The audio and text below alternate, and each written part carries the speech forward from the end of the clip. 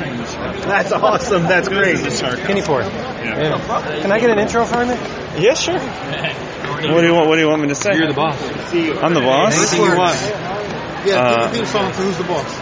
Really? God, what's it? Show me that smile again. Is that it? That's it? Or is that growing pains? On your crying? Or are you trying? Is it trying or crying? Don't waste on your crying, I think. Don't waste another minute on your trying. Or is it growing pains? I think that's growing pains. That's growing pains. Shit. I know Family Matters. That's the one I know very well. Really? Of course. I can't sing. It's different. Let him go. I like that. No, I want to hear what you think it is. So you know. Well, Family Matters. The lyrics are: it's a rare condition in this day and age to read any good news on a newspaper page. Love and tradition of the grand design. Some people say it's even harder to find, but there must be some magic clues behind these gentle walls. But all I see is the power of dreams, real love bursting out of every scene as days go by, etc., etc. There you go. Yeah, you go. And you are Carl Winslow. What is it? Is it the deeper love of the family? I think that's the chorus. Yeah. You know, I live less than a mile away from the house they use for the intro to Family Matters.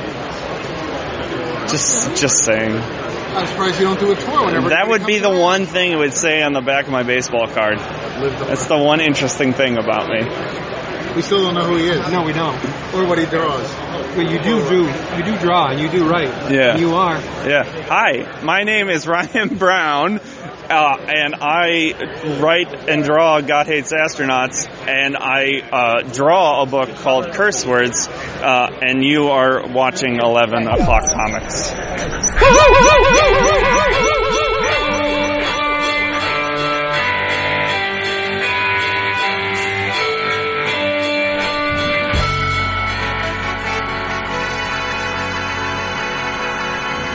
Nice. Better be checking it before you wreck it. Oh, Jason's strong. Jason's got the big testicles. Yeah, maybe. Because they're still full. Oh, they are. They're robust. Oh my god.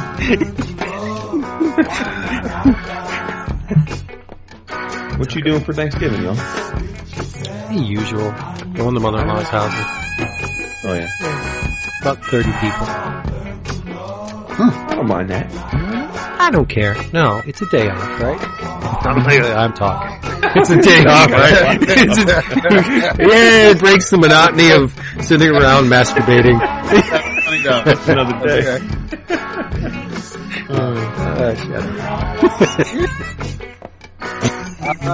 It might. It's probably gonna be quiet. It might just be Renee and I don't know. Solo dolo? Yeah, no. Well, we're not. She had a doctor's appointment tomorrow, so we're not going down south, and we would have been there already. And I don't know if we feel like taking the drive to Westchester to go see anybody. We'll see. If we get something, if we hear from anybody saying, hey, you know, a few people, you know, like my brother-in-law or something, then maybe. But other than that, we're probably just gonna take it nice and easy. Relax. Respect. All right. By you. Well, I guess I'm sensitive to these things this year because my first year, I think ever, not having Thanksgiving with my dad. I was going to ask about that. Yeah. Well, they're down in FLA, so so we're going to Beth's best friend's house, and they have a big to do every year, so we're jumping into that. So we're like kind of like with the Vince thing, I guess it's going to be like 25 or so adults, and then various and sundry kids. So, I mean, it'll be fun, but it's going to be very strange for me because pretty much every year my life has been going to my dad's for Thanksgiving. So. Now, have you guys talked about Christmas? Are they going to fly up? Are you guys going down? No, we're going down in January. Oh, okay. So we're not going to see him until January. Huh. It sounds like a plan. Well, I'll be texting you on Thursday. We'll chat. Oh, we'll make it happen. Yeah. That's great. Yeah. Hey. Wow. It's incredible. That's an awesome guy. Like, it's incredible. Like, you don't give a fuck about personal lives. I do. You do not. I don't. Dude, nothing gets you to change the subject quicker than us asking you about something going on in your personal life. Hey, everybody. 11 o'clock comics. Episode 448. Y'all. Yo. And I am Vince B. Oh, shit. You are Vince B. You're little not as burdened tonight, Vince B. I am David A. Price. I will be burdened on the back end, though. Yes, you will, because I like your back end. But yeah, right. Yeah. At least right now, you're not looking at like levels and shit. So no. Let's see how that goes. We'll see how that goes, right? That is true, and of course, everybody knows me because I am Professor Garbanzo. Yeah, nice. You're not Professor Garbanzo. You're Jason Wood. What's that? You don't have to be evil to get your books for cheap. Where do you have to go? Tell them. Discount Comic Book Service. That's right. DCBService.com. DCBService.com, where you and all your friends and everybody you know and even your pets can get the absolute lowest prices on comics and collectibles. Prices so low they can't even list them in the DC Comics. I love that ad. The spotlighted specials are up, and they are from DC, the Commandy Challenge, number 1 of 12. Check out this list of contributors. Dan Abnett, Dale Eaglesham, Didio, Keith Giffen, Tomasi, Neil Adams, Jimmy Palmiotti, and Amanda Connor, James Tinian IV, Carlos DeAnda, Bill Willingham, Yvonne Reese, Steve Orlando, Philip Tan, Marguerite Bennett, Dan Jurgens, Keith Giffen, Steve Rue, Tom King, Kevin Eastman, Greg Pock, Joe Prado, Rob Williams, Walter Simonson, Gail Simone, Ryan Sook, Marv Wolfman, and last but hell not least, Jose Luis Garcia Lopez. Good God. Yes, cover. Sookie. Oh my goodness. Cover price on this beast is $4.99, but you're smart, so you're only going to pay $2.49 at DCBService.com. That's 50% off the cover price. From Dark Horse, it's the Bean World hardcover volume 4, Hoka Hoka Burble by Larry Martyr. $16.99 cover price. Your price, $10.19.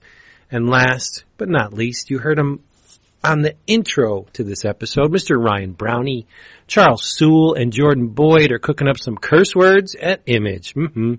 Cover price, $3.99. You can have it for $1.99 because you're smart. DCBService.com. Go and save. Please do it. He's begging do it. I don't have to beg. I told them what was going down. Ain't too proud to beg, y'all. Special deal at DCBService.com. If you don't order Commandy Challenge number 1, your order will be kicked out for the month. So you're not going to get anything. Is that right? Ah, yeah. Me and Christina, she's tight. We're doing it. I don't know. Is it going to come with a slipcase collection box at the end? No, these aren't hardcovers. These are no. I think they're using a heavier stock for the cover, but these aren't the supreme, majestic, end-all formats like DK3. Come on. Yeah. That's majestic. That's what that is. Majestic. Yeah, it's like the suitcase or the briefcase in Pulp Fiction. Every time I open my box and there's a DK3 issue in there, the light just streams from the box. So the heavens are descending. DK3 is in there? Yeah. It is. I'm telling you. All right. It's how it wake. Yeah. All right. Well, if you didn't notice already, all of us are back together again.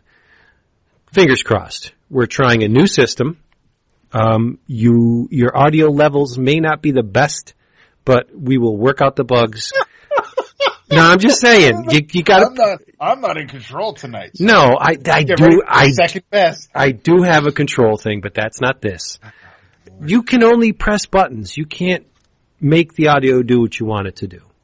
Right? No, so why it's not on you? Stop the with the flagellation. So if the sound quality is not up to our usual standards, it's because we're trying something new. We're using a different system. Well, and we'll work out the kinks for you, Vince. Yeah, it's the system that Jason and I use when he and I record. Yes, in the many instances where you skip, this is how we do it. Oh my God! So it's Punch Vince in the Nuts Week. I see how it works, dude. The dig there is that you never skip. I do though. I have once or twice. as we've established, Dap never skips. No, you Dap skip never like 3 skips. times ever, and I skip like once a month. Dap only skips. Dap only skips when he has no recourse, like last week. No, that doesn't count. There is an episode that we recorded. It may not be pleasurably listenable to some, but it is out there in the internets. We did record. Yeah. Who dat? And it's, and I by the time we got home, and I know, you know, because of all your editing you do, you would have gotten it under the wire by the time we got home Saturday night. But I'm glad we didn't, because as we're kind of getting into right now, had you and I sat down to record last week, it still would have been you going solo style, because your setup, we found out earlier tonight, something's still off. Yeah, very off. So we need to figure that out. In the meantime, in the interim, I am using Audio Hijack Pro with Skype so I can record the conversation and then pass it on to you, and you'll do your magic and make it lovely for everybody to listen to. Yep. Keenan says we got to fix it. Fix it. Yep. Got to coordinate. But first, you got to tell me what you're drinking, bro. You talking to him or me?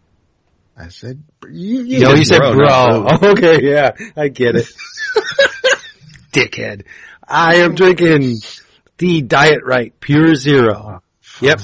It's pretty boring. 0 calories, In me now. 0 caffeine, and 0 sodium. So there's actually nothing in this worth drinking. But that's all I got. Well, I'm dying to hear about Jason's Mandarin Orange. So go ahead, Ro.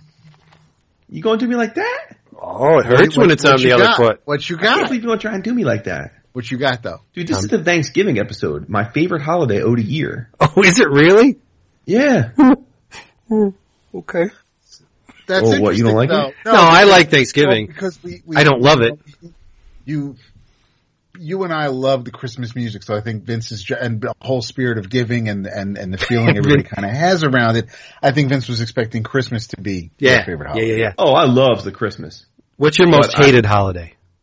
Most hated holiday? Yeah, I have one. I have one. I mean, I don't know that I, hate any given holidays. I think some are dumb. Okay. I think, President's Day is dumb.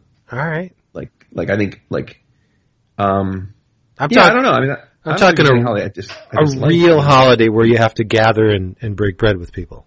Like President's Day. You know, and hate's the wrong word, because holidays are, but I'm not a big Easter fan. Yeah. That doesn't surprise me, Vince. First of all, as you know, as you got, but as many of our listeners, I'm not religious at all. But my wife is, and my kids are being raised Catholic, so it's one of the 2 times a year I have to go to church. It's fine, whatever, but it's a drag. And then, for some reason, just because the way, as we were talking offline, this is the first year probably since I was ever can remember that I'm not going to be spending with my dad because he just moved to Florida for Thanksgiving. So I had this tradition, and we didn't really have an Easter tradition. Like Christmas is always here because we have the kids, so all the family always comes here for Christmas, and it's very home centric and a big to do. And then Thanksgiving, we always had a tradition, which was going to my dad's. But for Easter, we've never really had a tradition. It's usually just us as a family, which is cool, but we never really, it's not I don't know, it doesn't ever feel as significant as the other big holidays to me. Yep. For those reasons and so much more. I don't like it at all. Yeah, so. Cool. So what are you drinking then to celebrate this week? Shit. I'm drinking seltzer. No, I'm just kidding. I'm not kidding. I am drinking from Bright Cellars, our wine, our online venture-backed wine seller that we use every month that sends us a shipment. We just got a fresh shipment, and the first bottle of the shipment that I opened up is a red blend from California called Bootstrap. And, I've had that. Have you? Yes. I've had it. Yes. I'm enjoying it quite a bit. Wow, that's a Did you not like it? No, I did like it. I did like it. Yeah, so it's just a red blend, and I don't have the bottle handy, so I don't know what it's a blend of, but it's very good, very drinkable. Right out of the bottle, it didn't have to breathe. So yeah, it's all good. I like it. How about, oh, by the way, Dad, I'll have you know, because again, people didn't hear us because the episode got lost, but we did talk last week about the fact that I drank the Apothic that the Inferno, yes. I mean, sorry, the Inferno that you gave us. that was aged in the conceit there. For those that don't know, is it's aged in barrels, like whiskey barrels, bourbon barrels, whiskey barrels, bourbon, right? Whiskey. Okay. And I told you yesterday while we were recording that it really wasn't to my liking, but I will have you know that my wife polished it off like a champ. Nice. Now we're talking. So, girl. See, when you say your wife and polishing it off, the mind wanders, really? dude. Dude, for real? It's like, for real though? Dude, I mean, I know you're like the closest thing I have to a brother, the two of you, but I mean, really? We can. Come on, dog. We can. If you allow it. Things off. See, if you said that to my wife about my wife, I'd be like, yeah, okay. It's cool because I love you. Yeah, let's I'd let you say anything. Oh yeah, I'm sure that's exactly why.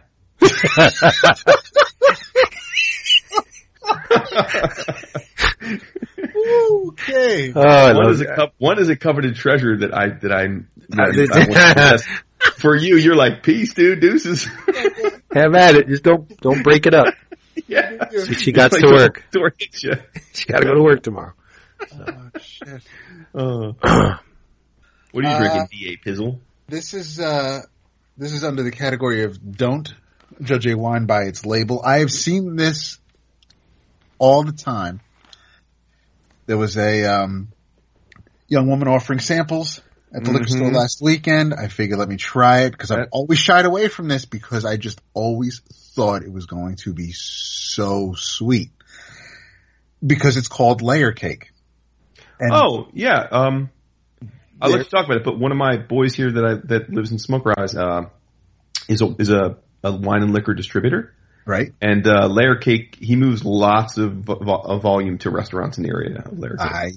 I can see why. I can taste why. The picture on the label is a 3-layer double sweet cake. I mean, it just, you look at it, you think it's just going to be kind of on the sweet side. Mm-hmm. This is a Cabernet Sauvignon from California, vintage 2013, and it is very, very enjoyable. There are the hints of chocolate there, but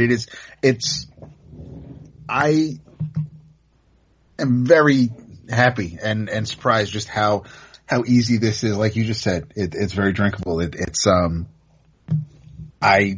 completely blew me away. So, I am quite happy with it. I will be buying some more in the future, but, it is nowhere near as sweet or rich or, syrupy as I may have thought it was based on the label. So yeah, I would recommend it. Nice. Yeah. No, I'm right there with you. I enjoy it. Let's do the comments. There's an Italian joint right down the road that go ahead. Seems like we get it there when we go because it's like one of the more reasonably priced bottles. Yeah. Oh, who's got thank yous? Who has thank yous? Do I have thank yous? I've got a couple. You go then. A shout out. We probably do too, but you get us off the hook here. It was a pretty good Kickstarter day. I received 2 rewards from get a knife? From Kickstarter. I did not get a knife. I got from Jason Ford and David Pung. I got the first issue of Regret. Yes. And for backing it, I received an awesome, super. This is a kick-ass Spider-Man that was included with it. Nice. I'm really happy with it. It's solid. And the only thing is with Regret, as I was flipping through it, the last names are on the cover. There's no credits on the inside. You read the note from Jason on the back where he talks about, the work he and David have done on this book and in the past. But I'm like, I would have loved to have, been able to look at the cover and be on the cover and see it. So credits and that's all I'm asking for is a little credit box somewhere. Damn, that be blowing y'all up, Jason. I'm just saying. It is a good idea. Yeah. Yeah. Especially if only last names are on the cover. Right. Because I'm glad the last names are there, but and we all know Jason, but it took me. I had to make sure that I wanted to know that it was David and not Dave, or if I was thinking of a name. So I'm just trying to be careful there. The other covering his bases starter is actually has a nice quote on the back by our new BFF Jake Parker. This is the second book, Propositions of Sithra, by Mr. Jason Brubaker.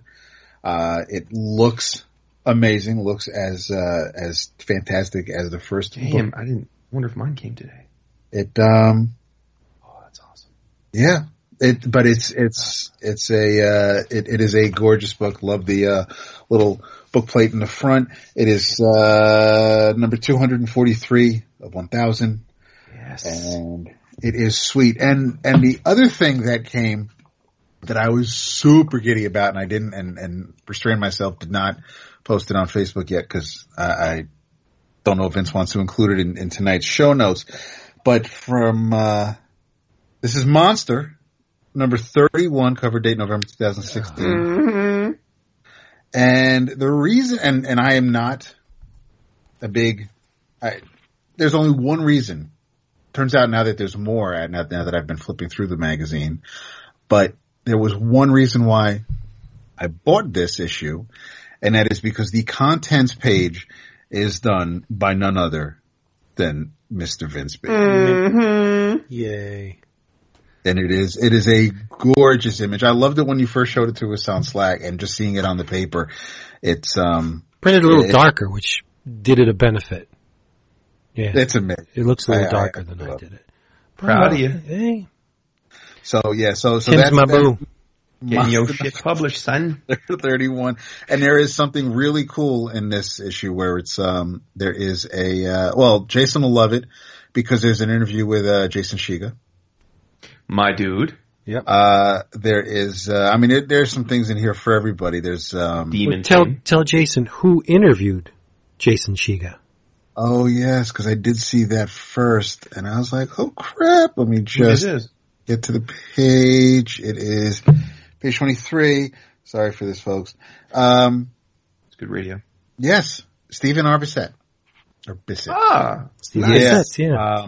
And that's he does, and Bissett does a few, he does some illustrations throughout the magazine as well. According to Vince, he is a huge contributor to the magazine. But what I love is there is a Stranger Things, study and viewing guide, as well as a breakdown of the episodes. So, that's pretty neat.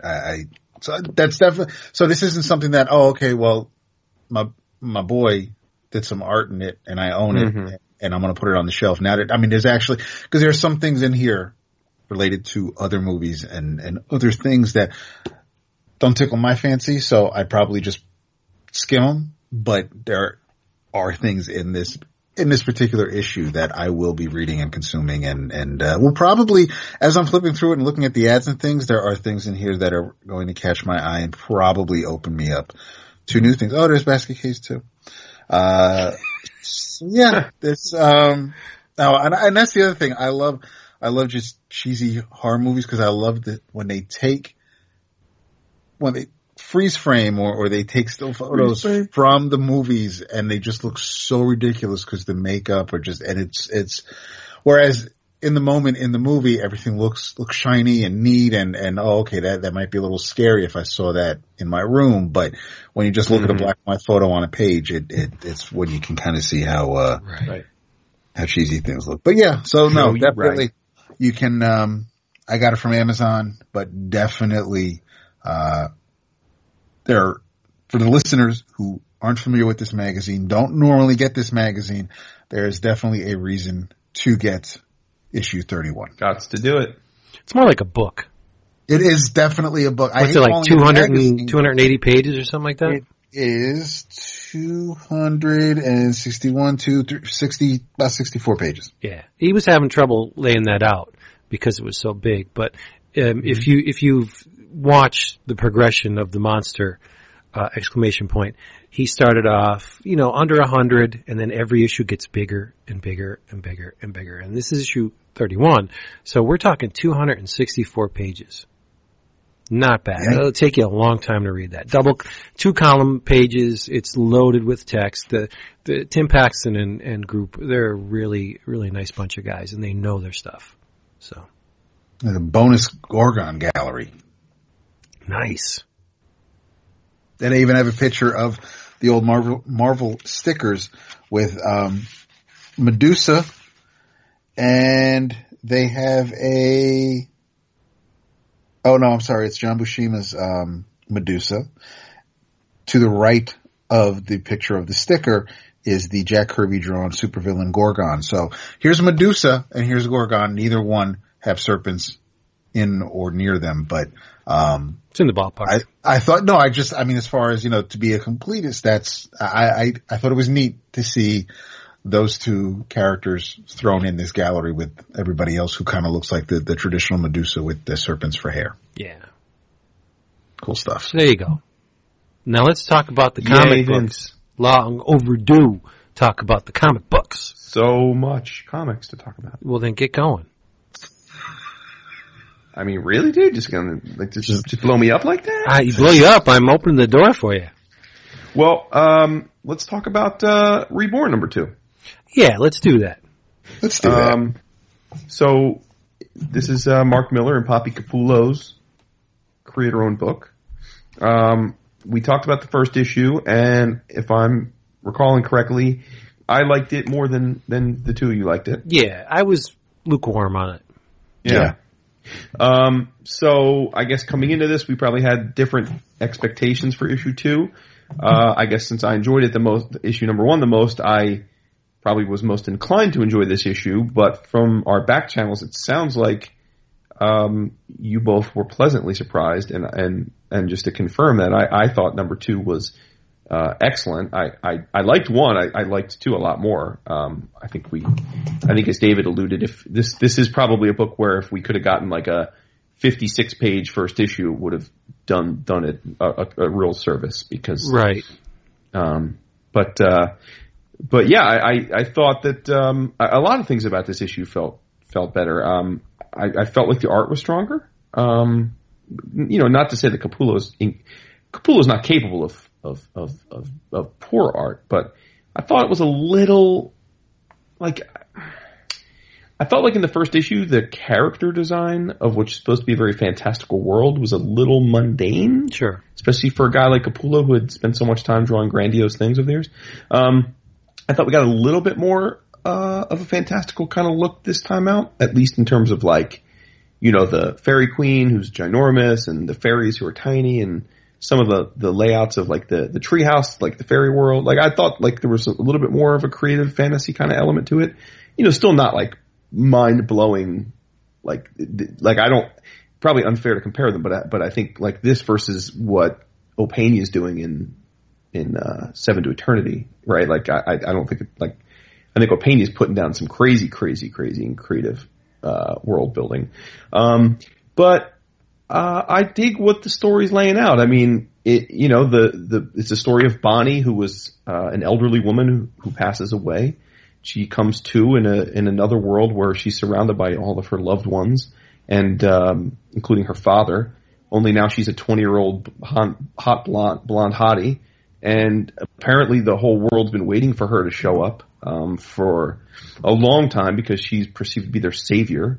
And what needs saving is, I guess, in this world, people that are deemed good in their time on Earth are put into certain areas that, including, is it Adistria? Is that? Yeah, Adistria. Yeah, Adistria. But then a big chunk of this new world is the Darklands, and that's where people that weren't so good go and live. And they outnumber the good people, as one might imagine. And I guess they've been fighting wars, and the bad people have been encroaching on Adistria. And she has been, they're counting on her to save them, to vanquish the evil. But I guess she asks for a little sabbatical, even though she hasn't taken the job yet, because she's surrounded by all these people that she knew in her Earth life, but she can't find her husband. Yeah. And her father he's like, I didn't even know he passed away. So, I guess we're supposed to make the leap that he's probably in the Darklands somewhere, right? And so she asks to take a month to go and find him. Yeah, stands to reason, right? Yeah, right. And also we come to find out that her mom's nowhere to be found. And, they don't quite get at it directly, but you get the sense that her mom passed away like when she was really young, such that she didn't even remember to think about her mom when she got there. But her dad mentions that he's never found her mom, and that like this place is 10 times larger than Earth. So there's lots of places they've never explored. So it's a little bit of an adventure quest. It's a little bit fantastical, and I don't know what you guys think, but knowing Millar, I suspect this is going to be kind of like a one of those deals where, like an I Kill Giant situation, where like I think I wouldn't be surprised if the last page of the series is this woman on her deathbed, right? Like, and this is kind of like a few. It's all on her, yeah. You know, that. Like she's like in hospice, and this is like her, like, morphine induced. I hope not. Last days. Yeah. I don't. That's just that's a stab at it from my advantage, because it is so kind of crazy how all this is working out. But right. But I dig it. I don't know. Although it feels like it's like an ongoing, in that it's pretty slow paced. I mean, we're 2 issues in now, and it's 6 issues, right? So is it only 6? Pick it up. Yeah, I think it's 6 issues. Is that just the first arc, or is it? Because I didn't. Yeah, I'm not sure about that. I think this is an ongoing, dude. Is it? Yeah. Okay. Why don't y'all talk about what you thought of it? I'll look it up and see if it's. I totally agree with what you and David said. If the first issue was oversized, if they pulled the first issue along to the point where they meet Estelle, the queen of the fairies, right, and that splash page where it's her in the chair and she's like, get the hell out of here. If that was the cliffhanger of the first issue, if they included the whole karmic cycle where the good ones go into Adistria and the bad go to, if that was in the first issue, I would have been hooked. Mm-hmm. But, the fact that they left it for the second, it gave me something to look forward to, I guess. But what if I never got here? Right. I wouldn't have taken chances with the first issue, especially on a series like this. I would have made it exercised. Yes. I love the melding of old and new in the architecture. You have pagodas mixed with, water-powered mills mixed with skyscrapers, and they come to the city in a like a land speeder type hover car, which is awesome. The juxtaposition of all these different eras is really nice. I like the father a lot. I do too, but I don't know how far I can trust him. But he's in Adistria. He is, and he's happy that his daughter is there, but I don't know if he is being completely forthcoming. You think he has an ulterior motive? Because he was like, come on, we gotta go do this right now. We gotta go do this right now. You gotta kill Golgotha. You gotta get these dark people away from us. We gotta go right now. And she's like, well, wait a minute. Where's Harry? I don't know where Harry is. Or where, and he's keeping an eye on her, because he's like, well, I'm not going to let my daughter go look for her husband alone. Right. Because especially when, listen, she's like, if you've been looking for mom, and, you should know that if you've been looking for mom and you haven't found her, and I just got here and I want to see Harry, you should know where I'm coming from. And they do that, and they do that close up on his eye, and he's not laying everything out, and I don't. So that's my only hesitation. Where what do you? And he may be keeping things from her for her own good. And listen, he's been here for a long time, because he said when I got here I was 3. So he's pretty much grown up here. So and obviously he's still her father. So if he wants to protect her, then so be it. But I'm just not sure. Yeah. How on the up and up he is. Interesting. I think there's a section of this world that we've yet to see, and I'm not talking about, I mean conceptually. If there's a complete good in Adistria, and there's a complete bad in the Darklands, there's got to be a gray area. Well, right, and like he said, the world, as he can tell, is up to 10 times larger than Earth, and there are areas they've never explored, right? So you're absolutely right there. And I think that's what I'm guessing, is that maybe her husband is more in the purgatory area, right? Like chronic jaywalkers, people who cheat on their income taxes. You know what I mean? Sure. You go in this area, but that's the thing about Bonnie. Like, she was a school teacher, very forthright person. She nurtured all these kids. Of course, she would go to the complete good, but maybe the father didn't go to the complete good. Maybe he went to that purgatory area and somehow paid his dues and got out into the Idistria part. I don't know, but it's neat. The tree. I love the cat. Yes. The cat's awesome. General Frost is a trip because he wants to take this. He wants Bonnie badly, and he tells Golgotha, I have no problem going after this woman. It's almost like I need to go after her. She's caused me a lot of pain. And Golgotha's like, oh, did she have you destroyed? He's like, no, she neutered me. So she cut off my testicles. So why does Bonnie's cat get the power of speech, but Roy Boy can't talk? It's that whole Pluto and Goofy thing. I was just going to say, it's Pluto Goofy, dude. Don't question it. But I mean, if there's a karmic cycle, the dogs should get the major. Well, and to be fair, though, cats are far more intelligent than dogs. It remains to be seen. No, it does not. No, it doesn't. But it's the. I have both, but dude, I mean, right. And maybe Frost was granted the power of speech, or the ability to speak, and So I don't. Again, this is something that it just could have been.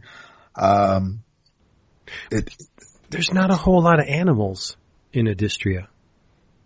Well, that we see. No, and there's not walking, talking animals in Idistria. Right. I mean, they're still pets because pets are good, and you remember your pets. Whereas if you're going to have, I don't know, it's like I would think that if an animal is happy to see its human and it's going to kind of remain a pet. But if an animal has just evil intentions, then I would think you'd kind of want it to be more anthropomorphic so you can get that whole sense about it.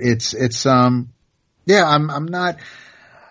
It's you saying that, you asking that question is one of those things where if I'm going to question the logic of X-23 and things like, of all the things going on in this world, it's like, why is the cat talking and the dog doesn't? But it's a valid question, but I didn't ignore it, or I kind of almost overlooked it just because it made sense for me. Here's Roy Boy. It's her dog when she was a little girl, and she stayed with it when he died, and here's a cat who is just being vindictive. It kind of makes sense. Yeah.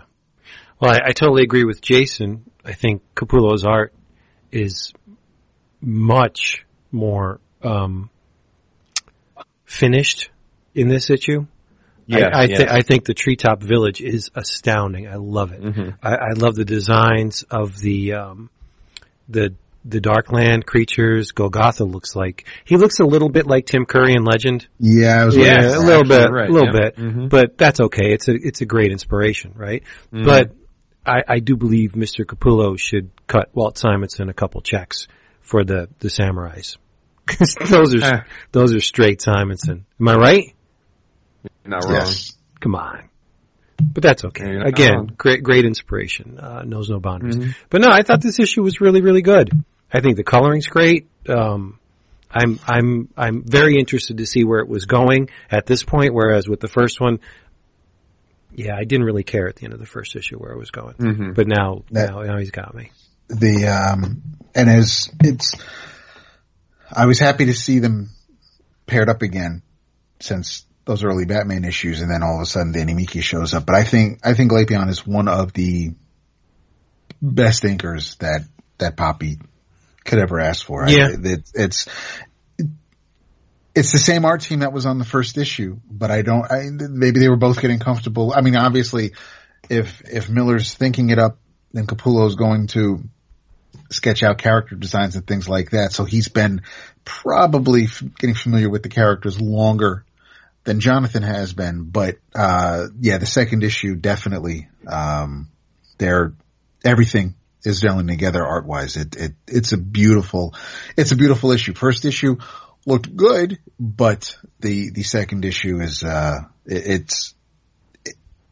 if it stays like this and keeps getting better, then I'm going to, after this issue, they've got some credit with me. I'm going to keep going with it for now. But only to see if any of the theories we may have kind of pan out. But no, I think it's if anything we said last time, even though Jason was all for it, paused or caused you to go on the fence with this, then we're telling you the second issue is definitely where you're going to get more of a feel for this place. Because if the book is called Reborn, if this is where you're supposed to be, then yes, again, it's a bit of a bummer that the first issue only had a page or two to get you to know this new universe, whereas now you're in it and you're getting an understanding of what it's all about. Yeah. Capullo may have had to shake out the Gotham. Sure. Because he was on that book for 5-6 years? And it's a different, 4 or 5 years. Yeah. Right. It's a very, very different starting point than this. This is bright. There's not a whole hell of a lot of shadows until we get to the Darklands. And it's just a different way of thinking. And he may have needed an issue to shake out all the Gotham cobwebs. I think you're right. Yeah. I can see that. So cool. Good on them. Absolutely. Yeah. What else do we have? Did you, I'm guessing since I've heard y'all talk about it, have either of you read Moonshine yet? Moonshine? No, that's the new, that's the new Azzarello and Risso. Yeah, no, I haven't. Team 100 Bullets? Shit. Yeah. I wanted to flip through the preview, but no, I didn't. All right. Well, the first 2 issues are out, and needless to say, massive Azzarello Risso fan here. I won't go deep diving because I won't give you all a chance to read it, but I will say it's off to a real strong start. The premise is pretty cool. It's basically it's the Prohibition era, and there are guys. The New York mobster once somehow or another this guy's come across some moonshine in West Virginia that he loves, and everyone says like it tastes great. It's like the best whiskey that they've ever had.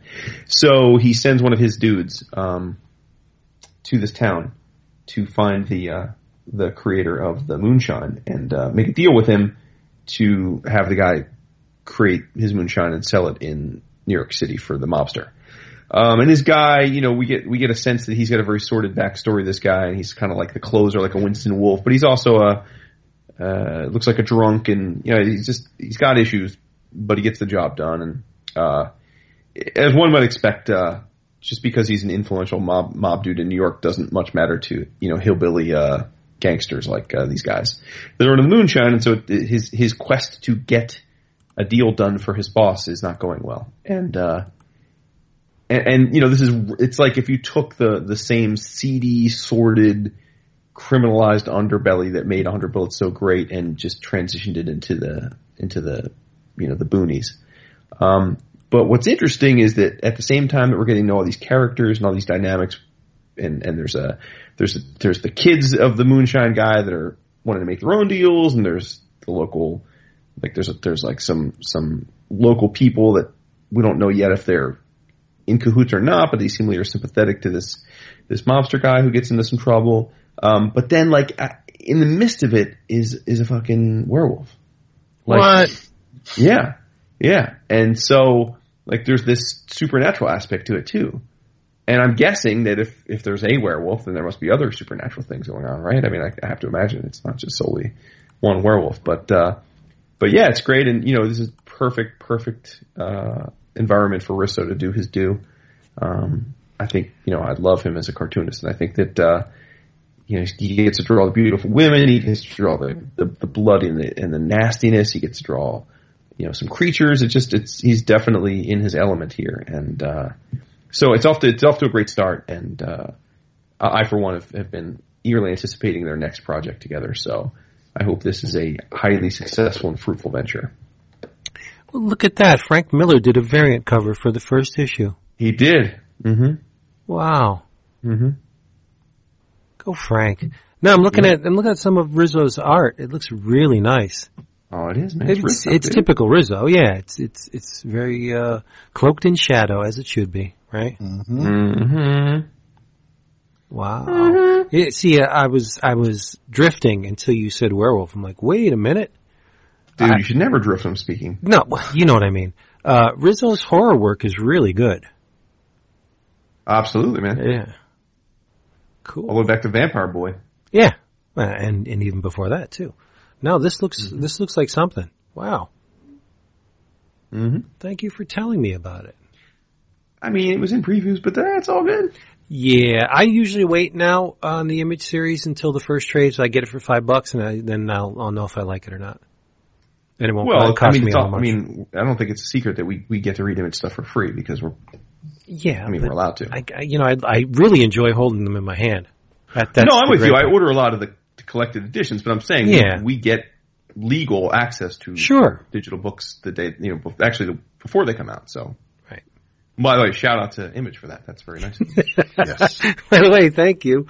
Yes. Well, I say that because, I don't know how broad that deal is, and sometimes, I didn't want people to misconstrue that, we're downloading them illegally. No, we're blessed. We are fortunate. Image is one of several publishers, Valiant as well, that provide us their works for the free. Yeah, it's funny you should mention Valiant.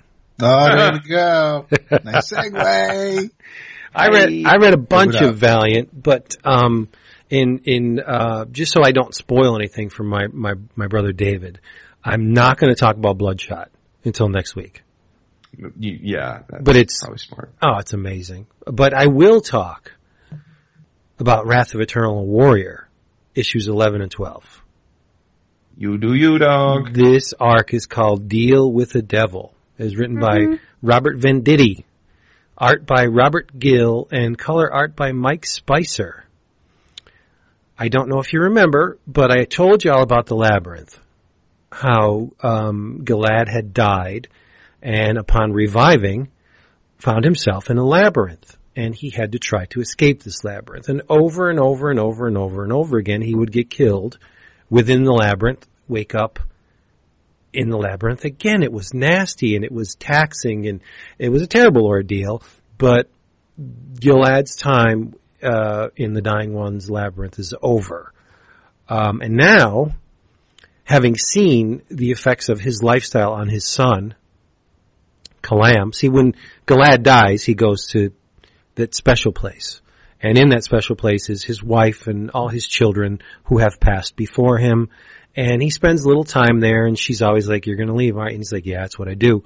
I'm Earth's protector. I got to go." And he goes and fights through the Deadlands and comes back, and it always works that way. But now he wants to go back to that his just rewards, that mystical area where he resides when he's quote dead.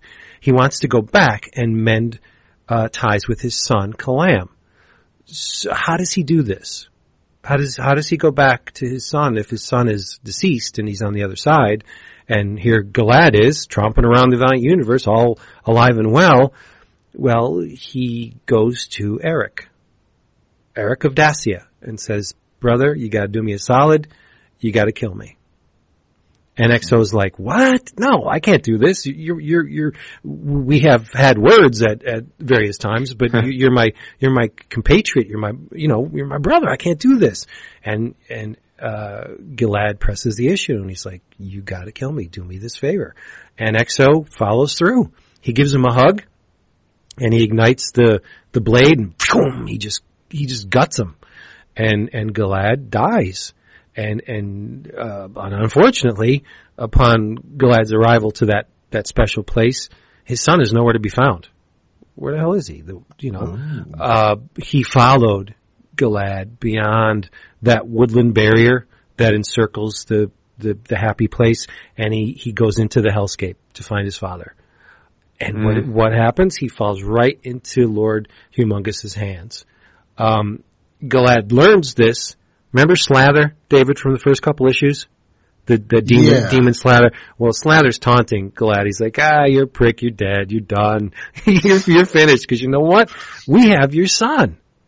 And they drag him to Humongous, and Humongous puts on a good show. He's like, "Oh, my eternal enemy, I'm gonna gut you and turn you into manure," and he's only putting it on for show, because yes, Humongous did have Gilad's son, but he lost him. He's no longer in Humongus's hands. Where is he? Well, a creature known as the Pale Herder. This guy, he's like king of the salt dunes. He lives in this remote area, and he's trying to get the jump on Humongus for an eternity. He's trying to take more of the real estate in the hellscape, and he's just a thorn in Humongus's side. He's like, all right, you tell my people that I lost your kid, I'm not going to be leader anymore. I'm not going to be the big bad, because what kind of a big bad loses the son of his most hated enemy? Like, I will be finished if they learn this. So do me a solid. You go into the salt dunes, confront the pale herder, get your son, destroy everything there, and we'll call it even. I won't bother you anymore. You won't bother me. Free passage back to life every time. We'll be cool. Just do this. And that's where the second issue ends. This is a great storyline. This is a universal story, right? And Gilad's like, all right, take my life in exchange for my son. Before he knew that Humongus didn't have him, he was going to sacrifice everything. Earth's protector, what? My son's in trouble. I got to give it all up. Let my son go. You take my life. And Humongus is like laughing at him. He's like, no, that's not how it's going to pan out. Nope.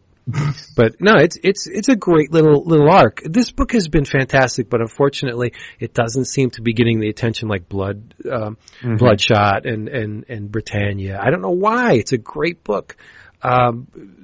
The art by Robert Gill is much better than the art by Robert Gill we saw in Book of Death.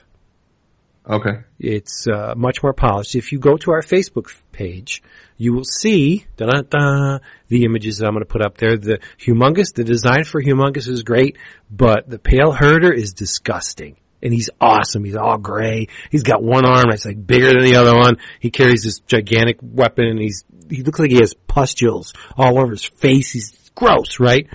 And no, it's fascinating. I love stories like this because you're immediately put into instant recognition of what the protagonist is going through if you have children or loved ones. And it's just one of those ageless stories that, everyone can touch base with. I love it does help that Gilad is my favorite Valiant character. I love Bloodshot. Right now, Bloodshot's my world, but in the glory days, the original Valiant, Gilad was always my man. And that's just a carryover from that. But they're doing great stuff. Like I said, I will have more Valiant next week. David, did you read Britannia? I flipped through it. I couldn't really. It doesn't feel like a Valiant book. Oh, it's awesome. You got to read it. No, seriously. I read issues 1 and 2. It does not feel like a Valiant book because of the art. Juan Jose Rip. It feels like an Avatar book. And it's very bloody, and it pushes the sexuality farther than any Valiant book has done to date. So it feels like an Avatar book, but the story's great. But we'll get there. If you want to read it, we'll talk about it, or I'll just talk about it myself. I don't care.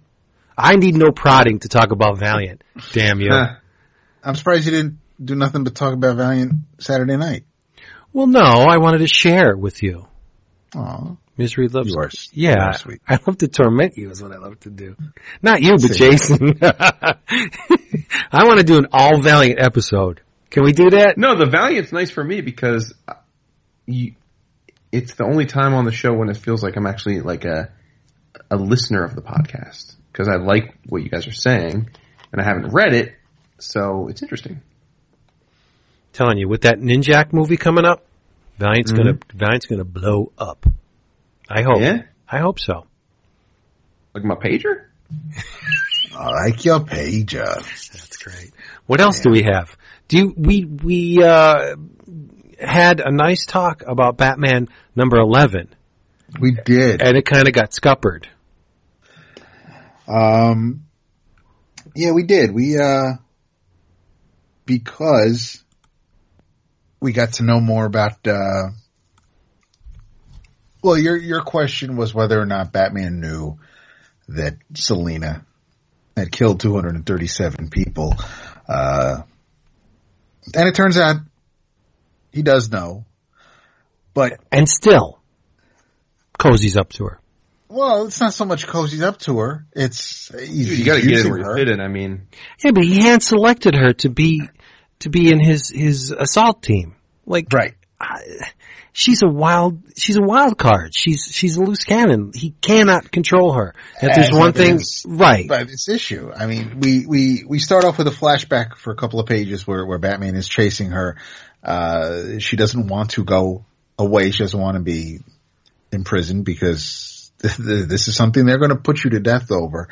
And then we flash forward to the now where Batman and Catwoman and the ventriloquist are working their way through the bowels of Santa Prisca. And while that's happening, Bronze Tiger, doing his best, Luke Skywalker and Punch and Julie show up at the door of Bane's palace, if you want to call it that. Stronghold. Yeah, stronghold. And basically is offering them up. Not so much as tribute, but for a reward, because Punch is the only man to ever escape Bane's Island, so Bronze Tiger is offering the only man who's ever escaped and the reason why he escaped. But while he is pleading his case, Catwoman's bullwhip comes down and shuts everything down. To set all of that up, we see this is all part of Batman's plan. The three of them are going to distract Bane while Ventriloquist and Catwoman are in position to do their thing, and then Batman can come down and take Bane out. And this is all going to be part of the nice, tidy little plan. So while Batman is going in position, Catwoman and Wesker, they have to get into their positions. And while that's happening, there is a beautiful 2-page spread that Mikel Janin put together of just nothing but, it's a series of tubes, nothing but pipes all over the place. It's basically the plumbing of this island. And while they are, and Vince kind of described it beautifully last time, while they are the panels are moving, or the panels take place between some of the pipes. So while Catwoman and Wesker are having a conversation as they are making their way from the top left corner of the double page spread to the bottom right corner of the double page spread, it all happens and it moves beautifully. Yeah. Eisner's smiling wherever he is. Yeah. It's, we almost get to see some of Catwoman's plumbing in that double page spread too. Yeah, there's some, that's for plumbing, he said. So there's, so while Wesker's too. If you ever want to see the ventriloquist plumbing, but whatever. They thankfully we don't get to see the whole panel when he's looking up as Catwoman is ascending her rope. I think that's my favorite panel in the entire book. It must be. You did reference it quite a bit last time. I love that panel because it's a turning point for Wesker, because he is without Scarface in this series, and he's like a puppy. He's just looking for someone to love, to direct him, to tell him what to do, and he finds that in Selina. But she doesn't directly order him to do anything until they parse that entire double page spread with the pipes, and they get into the sewer, and he's like, what should we do? I don't know. And Selina's talking to him, and at one point she says, Wesker, stay. And that's when he looks up at her with this, it looks like he almost falls in love with her there. That one panel. You just see the smile. You just see a slight smile. His lips curl ever so slightly. He's like, oh yes, stay. And yeah. So that's where he's going to be. There was a moment with Bronze Tiger and Punch and Julie where it's implied, perhaps, that Bronze Tiger has partook in some venom. He took the venom, supposedly. He's telling them to shut up. They're kind of just riding him. It's as soon as you tell Punch and Julie to stifle about something, they're going to just ride that a little longer. So, I gotta find out if that's a pretty neat little thing for Mr. Tom King, if that's the case, to see where that's going. But I heard it makes your dick small. Probably does. Yeah. So while Bronze Tiger has an audience with Bane, Batman is asking Catwoman if she's in position. Are you ready to do this? She says, "Oh yes, Bat, I'm right where you put me." Because everything about this is deliberate. Nobody is saying anything that they don't mean or that's not, and it's just so. I don't know if this was an act. She's pretty vicious with Punch and Julie. I mean, she rips out Julie's throat. Oh, she does. Yeah, absolutely. But why should she care about them? They're in Arkham Asylum. What she has no affection, attraction. There's no connection with them for her. So if she needs to take them out to continue telling this story, then I don't know if that's. I wouldn't put it past her. Yeah, I think it's a little more vicious than Especially I want Catwoman to be. Especially she just killed 237 people. Right. See, I'm struggling with that. I'm sure Tom says it's in good hands, and there's a goal here. That's okay, but I mean, to me, it just feels wrong right now. So while Bronze Tiger, before he can tell Bane what he needs,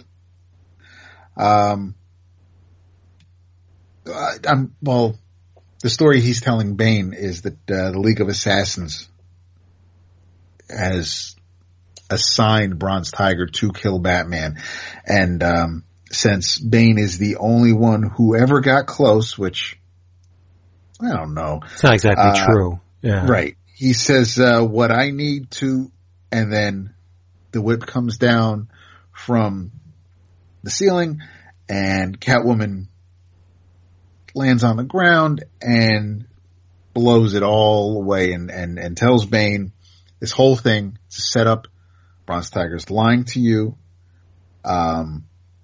Batman is pulling all their strings, and this whole lie, this distraction, is meant to keep you occupied, because I was supposed to abscond with Psycho Pirate, and while they were keeping you busy and Batman was going to come keep you busy, I guess Wesker was going to manipulate Psycho Pirate to have him to make him pliable enough to leave. But Catwoman is taking everybody out, and she says, "Listen, I'll give you.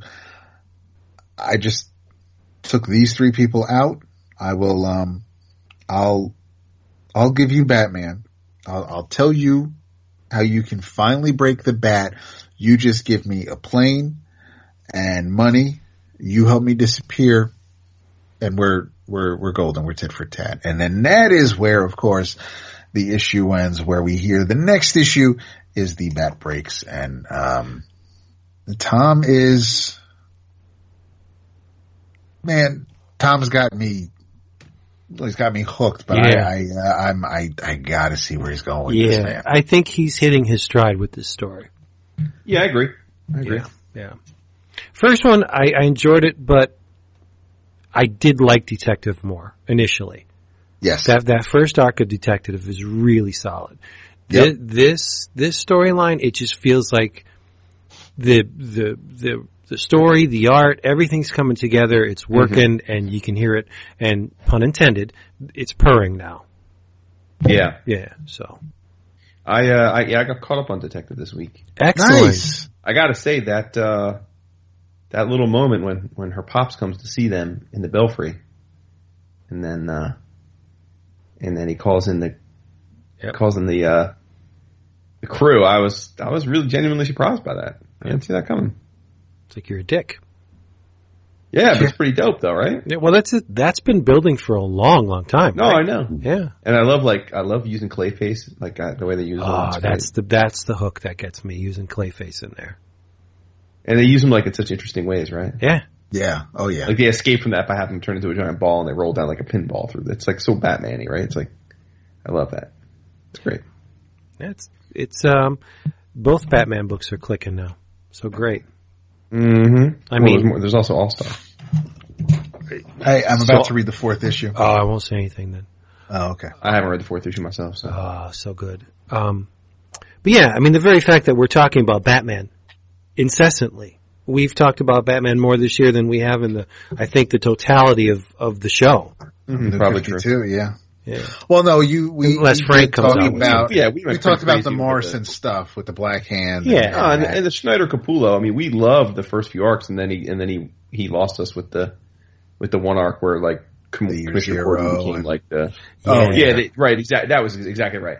That was pretty much our favorite DC book collectively until he had to go where every creator goes and do the year 0 thing, the year 1 thing. I mean, he called it year 0, but that was 0, but yeah, I know what you mean. Whatever it was, yeah. But like what? And then that lost us. And then he went into the whole Gordon with the cybernetic suit thing, and it lost me. But that first year and a half or 2 years of Snyder Capullo was we talked about that a lot. Yep. So it's been a few years. All right, Jason, what else do you want to tell us about? I forget because I know we talked about the show. Did we talk about Outcast the comic in the last episode? You didn't talk. You talked more about the show than you did the comic. Right. Okay. Well, since I guess people didn't hear that, I was bigging up. Vince and David have been imploring me to watch The Exorcist TV show, and I'm planning on doing that soon. But then I mentioned to them that, when Outcast the comic was coming out, I think it was launched at a time when we probably collectively were a little worn out with the Kirkman thing. We weren't really reading Walking Dead. I'm trying to think how to pluralize 3. I'm totally blanking. None of us were reading Walking Dead at the time, and so I feel like that the comic Outcast kind of got ignored, at least by us. It didn't seem like it had a lot of buzz. And then because Kirkman is a goldmine now, it quickly got optioned to become a show. And the first season was a 10-issue TV show on Cinemax, which I just watched. And I talked about that last week, and I told you guys you got to watch it, and I stand by that. It's an impeccable show. Phenomenal show if you're a horror fan. I thought it was terrific.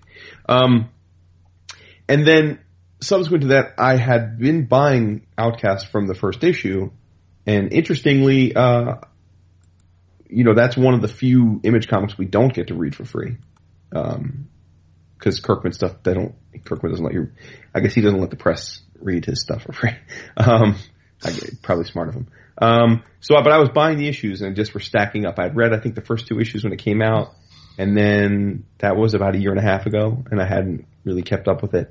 But then after loving the show and shotgunning the show over a 2-week period, I went back and read the first, the issues, but it's effectively the first 3 trades of Outcast, the first 18 issues. And a couple interesting things. One, first of all, because I keep forgetting and nobody heard last week. The premise is there's a young man who grew up in a very abusive home. His mother was horribly abusive to him.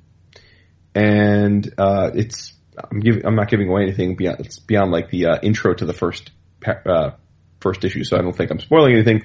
She was possessed by a demon. And at some point in his childhood, the demon is gone from her, but she's left in a vegetative state. And so he goes and becomes a ward of the state, becomes a foster child, and so forth, so on. We're introduced to him he's an adult, and he's moved back to his hometown in West Virginia, And he's somewhat of a pariah because they remember him as the weird kid who beat his mom up when he was a kid, because he was tired of getting abused. As we know from the backstory, that's not really what happened because there was a demon in her, but, obviously most people wouldn't know that or believe it. But he's also estranged from his wife because, as it turns out, he also beat his wife up badly. And so, he's in a bad spot and has no friends and is feeling very down. He's estranged from his wife and his daughter. And the show is really about this demonic possession. And for some reason, which I won't get into because I won't spoil it, it's a major hook of the book. People get possessed by demons far more frequently in his vicinity. There's something about him that attracts these demons. And it's got just a phenomenal supporting cast because there's a preacher who is the town preacher, beloved by all, and he is an exorcist. And he has vanquished in his mind dozens, if not hundreds, of people over the years, demons from people over the years.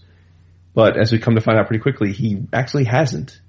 He's basically they pulled the wool over his eyes all these years because he'll do an exorcism and eventually the demon's smart enough that they cloak themselves from him and act like they're better until he goes away. So he's wrestling with the fact that he's a fraud and that's affecting his life. He's confronted with arguably, it could be the devil, it could be Satan, it could be just a very powerful demon, not sure.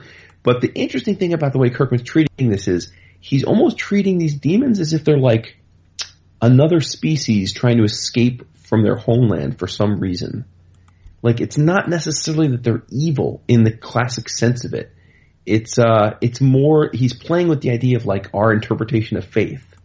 Like, are these demons cast out from wherever they're cast out from? Are they really like wrong to be looking to survive on our plane because that's their only option? It's interesting. But the show is amazing. It's super gory and it's R-rated and very violent and definitely for adults only. But the comic, which again is 18, well, I've read 18 issues. The first 3 arcs of the comic essentially are the first season of the show, which brings up an interesting conundrum, right? Which is that the Walking Dead TV show is what? Is this 6th season? 6th, 7th? What season is this in right now? 7, I think, right? Okay. So we're in the 7th season of The Walking Dead, and we're still not caught up to the comic, right? Now, of course, it's veered in some significant ways from the comic, but largely it's still following the comic in that, the big narratives, the big beats are still from the comic. So in this case, the 2nd season of Outcast will almost entirely be independent of the comic because, I think the next season comes out in March. And, clearly we're not going to get, maybe we'll get half of a season's worth of comics out by then, but certainly not a full season. So that'll be interesting to see how much that veers from the comic. I'll say that Paul Azaceta on art is an interesting choice. It's a very grounded choice for people that aren't familiar with Azaceta. He's a very realistic looking guy. Thick line. Kind of like, who's the dude that did Alias? What's that dude's name? Oh, Gatos. Gatos. Yeah. Yeah, like a Gatos, a little bit like, a little like, I like his style a little more aesthetically than Gatos per se. It's not quite as photo-refy, but it's still like, I don't know, it's I don't want to come across like I said, I don't like it, but it's kind of similar. It's like much like with Adlard, like I don't think the art is like a standout per se. I think it serves the book well, but it's a book where, since you're talking about demons and possession and supernatural, I feel like sometimes Azaceta's stylings are a bit subdued for the work. Gotcha. You know what I mean? It doesn't take it away. Like, I still enjoyed the comic quite a bit, but I'm wondering if I hadn't had the powerful visuals from the TV show filling in my mind as I'm reading the comic and seeing the scene for scene, I'm wondering if I would have enjoyed the comic as much. I wonder, and I don't want you to lose your train of thought. I've seen Paul's work on other things, and I really like it. I wonder, though, because of what we've seen, who we've seen Elizabeth Breitweiser color in the past, especially with Phillips on any of their work with Criminal or Killer Bee. I don't know if they mesh as well as Breitweiser does with other artists. Yeah, I mean that's a consideration too. Yeah, yeah. It's just like I think I told you guys last week. Like one of the coolest things about the show is when the dude vanquishes the demons, they spew out of the person. It's this like giant, like almost blob-like jet black liquid, organic, kind of like blobulous liquid creature, and it like flows out of the body, and then it kind of forms this giant blob-like congealed mass, usually like on the ceiling or wherever it is, and then it dissipates. And Azaceta, like, he almost draws it to look like a smoke cloud. And it's fine, but it doesn't feel as like creepy or freaky or frightening. It's just like, it looks more like a ghost is leaving the body, which is fine. And I guess ultimately it's not really, I mean, it is what's happening. So, but I do think the visuals in the comic don't quite leave you with the sense of dread and foreboding that the visuals from the show do. So I guess I would recommend the show over the comic if you were choosing one versus the other. But I am enjoying the comic. I can't say for certain that I would have enjoyed the comic anywhere near as much had I not had the show's visuals though freshly in my mind. That makes sense. Both sound really interesting though. You gotta watch the show. I mean, you gotta watch the show. It's phenomenal. I need a new show because my Tuesdays are now open, thankfully. Yeah, it's the show's a home run, and it's only 10 episodes. So, but yeah. So, Outcast. Great. Right. You know, it's always good too. I mean, a guy like Kirkman, he's struggling. He's trying to make an Yeah, that's true. You know, no? buy him a loaf of bread or something. Yeah. I got something else. What you got? I got some Godzilla. Oh, Get out of here, Wachter. No. I know it's a stretch, me talking about Godzilla, but the last Godzilla miniseries was kind of a letdown. Didn't like it. But this is called Godzilla Rage Across Time. It's published by IDW. It's kind of an anthology with a framing sequence that trails somewhat through each issue. The writers and the creative teams are different for each issue. Issue number 1 was written by Jeremy Robinson, illustrated by Matt Frank, ink assist by Mostafa Musa, and color art by Paul Hanley and Goncarlo Lopes. Now I'm just going to mostly talk about that one, but on issues 2 you have Chris Mowry and Cahill Schweitzer, Todd Galusha on art, Jay Photos did the color, Ryan Ferrer wrote issue 3, Hugo Petrus did the art, Jay Photos again did the color, and Ulysses Farinas, good old Ulysses, and Eric Freitas did the story for issue 4, and the art was by Pablo Tunica. There's a really cool framing sequence on this thing. It's a time-hopping anthology, right? But that skeleton around which the meat of the stories is placed involves an archaeologist / cryptozoologist named Dr. Thompson and his student / assistant Nikki Kasumi. She's working on her doctorate, and they're doing field research, right? Under the assumption that the historical record has been tweaked over time. These events that we're very familiar with now didn't quite happen the way we've been told that they happen. You see where I'm going with this? So there was like a presence in the ancient past that has not been accurately documented. And what do you think that presence is? Yeah, Godzilla.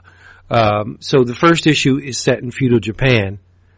And right around the time Kublai Khan sends the Mongol hordes into Japan to decimate the country, they got 900 ships, 40,000 warriors. But the switch here is that there's a dragon master aboard one of the ships, and he has an artifact, which, if you're familiar with the movies, is going to be a real special treat. So he's enabled to control Gigan and Megalon. And so you got Kublai Khan's Mongol horde streaming into Japan, preceded by 2 gigantic kaiju. And they just start blowing the hell out of everything. So while that's happening, there's a samurai of the Suda clan, and he does not love this ninja at all, and they're button heads and they're fighting over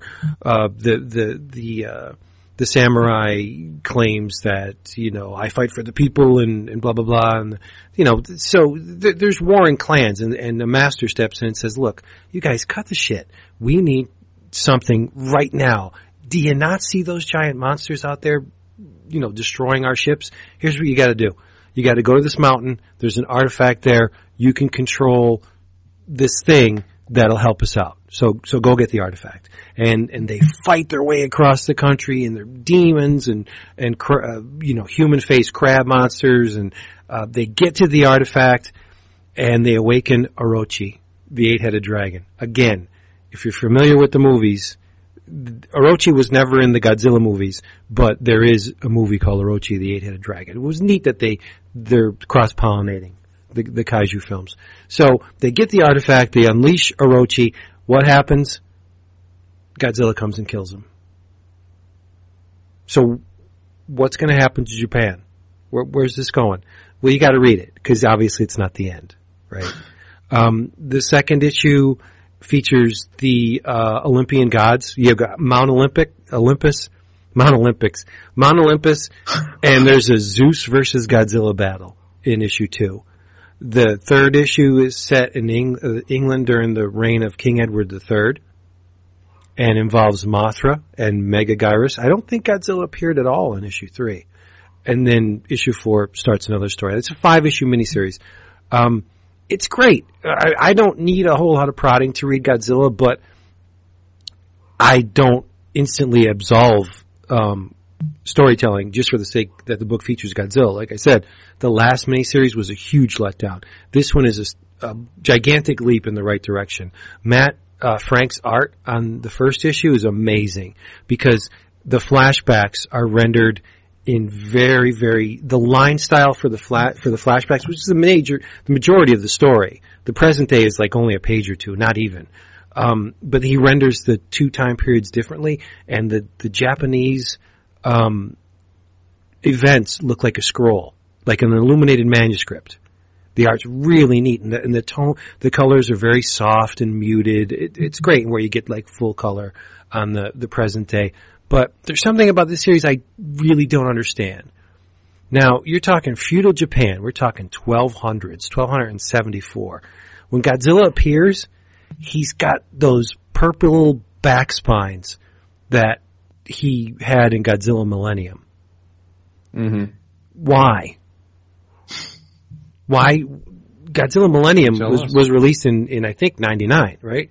So for the Millennium. So there's an evolution of Godzilla, obviously, from the first movie to the last. So if the spines didn't show up until late in the franchise, why the hell would we be in feudal Japan and Godzilla have the purple back spines? It doesn't make sense.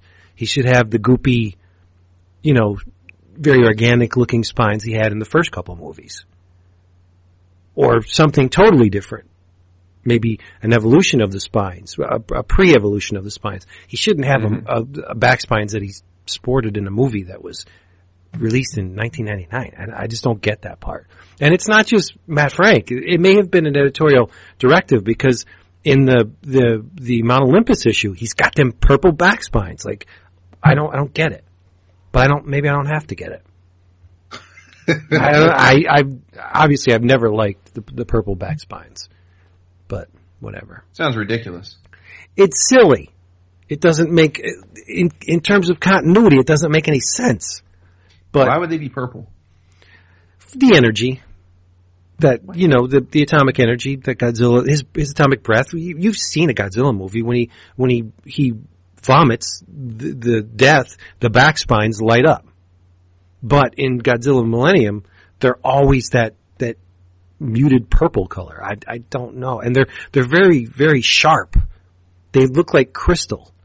Mm-hmm. Whereas they're not that organic, amoeba, like a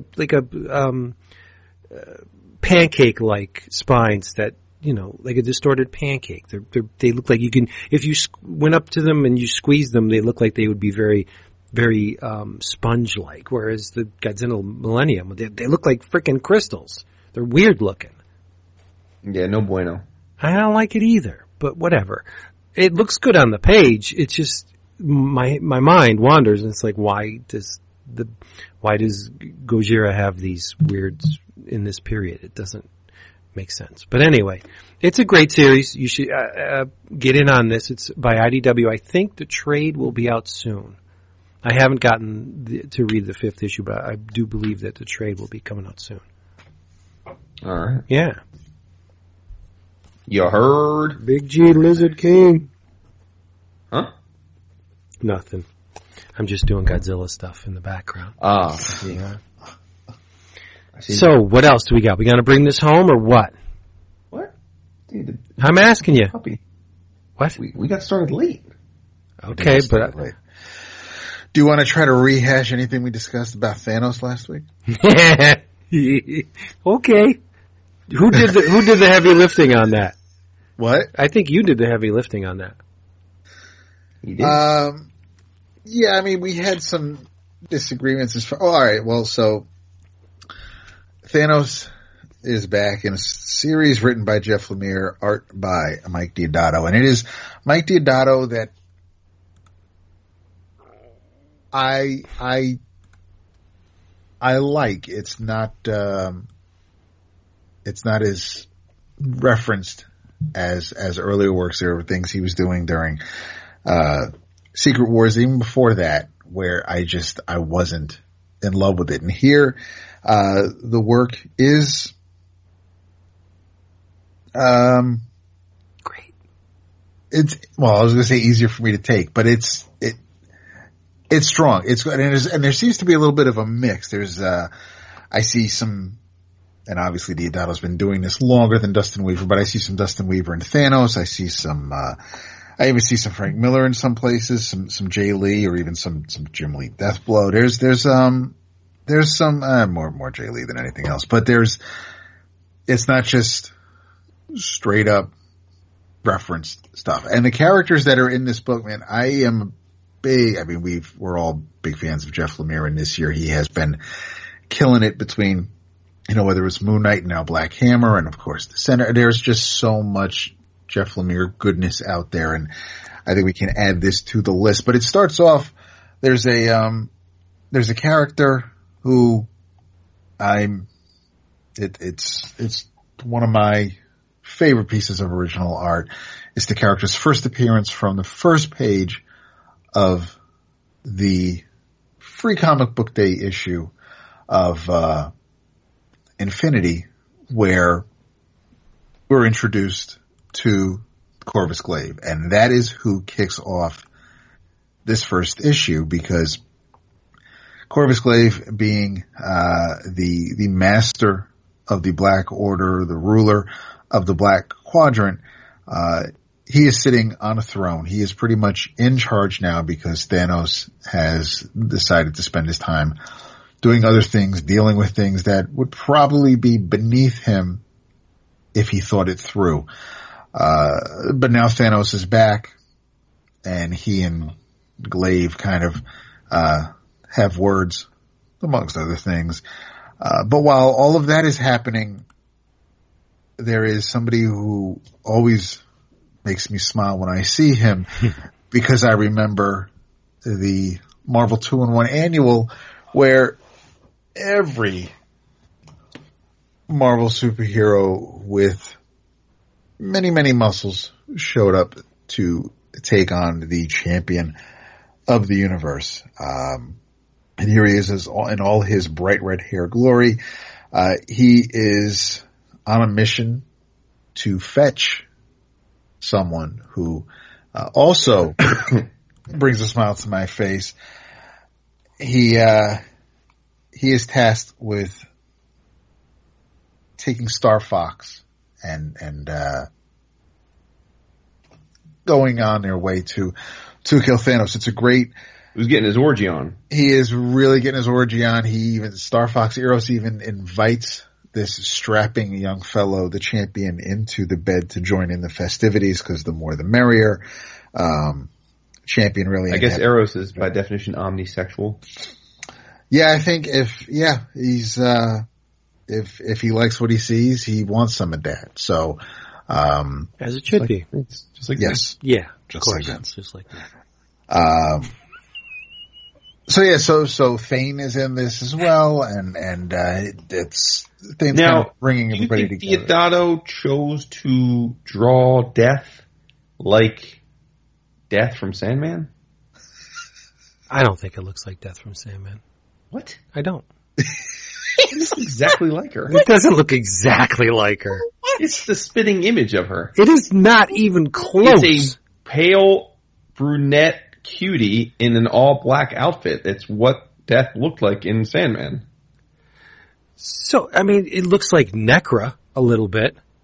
Necra? It doesn't look anything like Necra. Yes, it. Necra had a ponytail. But I'm saying she was dark and pale, and this. So every dark and pale woman looks like Death. The resemblance kind of is there, but this is much more. But I'm saying in the Marvel universe, and especially with Thanos, Death has always been drawn like a skeleton in a cloak. All right, take off the exclamation points. Right? Yes, you're right. Take off the exclamation points. That could be many characters in the Marvel universe. Color the skin green, look like Gamora. I'm just saying that the body is much different than Death's. Look at the curves on her. Death was like a skinny kid. Death was, she was a very skinny goth child. I'll give you that. She is curvy. So, all right. I'll retrench from mine. No, you don't have to retrench at all. I'm just saying. You're right. No, all right. I guess what I'm trying to say is like it's an interesting choice because it is Marvel. Like I think Marvel's generally been on model with Death as being a skeleton, like the River Styx Grim Reaper. Like it's even with. I mean, again, most of the times when Thanos he's in love with Death, it's her in her sort of cowl, in skeleton like with a cowl. But right, but she is trying to cozy up to Thane, who is a kid.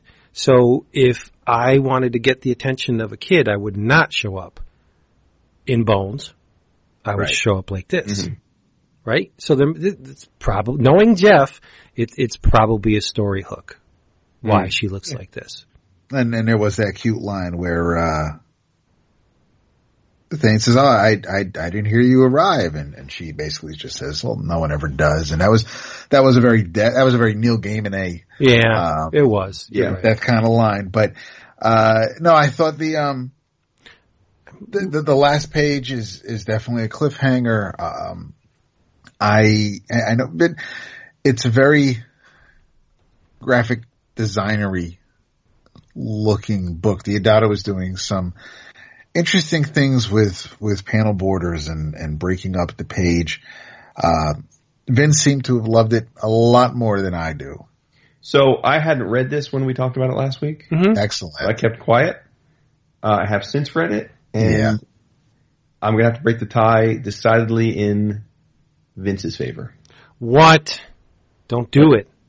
Yep. Oh, boy. Why, you like the art? I have generally not been a huge Deodato fan, but I think this is the best I've seen of Deodato in a long time. Which is what I said last time. I do believe I got ridiculed for saying that. You say that all the time. You do say it all the time. Maybe I do. And when Jason and I have said, no, you're crazy, you've doubled down, and that's fine. But no, yes, this is... And whether you can say, oh, that's a high bar, it is the best Deodato I've seen in a long time. Yes. If you put this book next to Secret Avengers, it would look like night and day. With night being Secret Avengers, because you couldn't see a damn thing in that book. Yeah. Well, credit to Frank Martin on that, right? I mean, well, he's the colorist in this. Yeah, but Deodato likes to hide in the shadows a lot of times. And there's not, I mean, yes, there's ample amount of black in this book. But the majority of the characters are very well delineated. He's not. Oh yeah. Yeah, he's not using shadows to eclipse parts of the body that he just doesn't feel like drawing. Yeah. So, pouring out for our homie Corvus, but yeah. And it's not the it's not the art that has kind of put me out with this issue. It's the panel borders. It's Deodato getting all funky with the way he has the pages laid out. That's my main. Now let me ask you. So does it bother you because you feel like the choices are random, like just for the sake of it, or do you just generally not like when artists break away from a traditional border layout? No, I think it's because it's random and there's no. Yeah. I mean, they are. It's not random. No, it's not random in the sense that, yes, where the way they're all squared off. Okay. But it's like the page where he and Corvus are fighting. It's like everything is slightly at an angle, and it's all dynamic and shit, and I don't know about dynamic. We can't have that. Then there's also the page where where Champion and Star Fox are in the hangar, and it's just they're it's. Well, I do have your back in what you're like that 2 pages where he's fighting Corvus. There are some strange choices, and I didn't really notice. It didn't bother me the panel layouts until we're talking about it now. But like, for example, in that page in the page adjacent to when Thanos offs Corvus, on the bottom half of that page where you have the big zoom in on Thanos' face, you've got about 70% of his face in a square panel, and then there's negative just red background above him, kind of cutting out a quarter of his face. And then there's another square panel at the top, right above that, which shows the rest of his head and the word balloon. And that's a pretty, like, absurdly random thing to do. Like, why put a panel border cutting up part of his face when it's all one scene? Like, that's purely done because he thought it would look cool. So I'm with David there. Like, I think that's a silly place to have a panel border. It doesn't make any sense. It breaks up the image. But generally, though, looking back on the issue, I didn't have an issue with the panel layouts. They didn't bother me.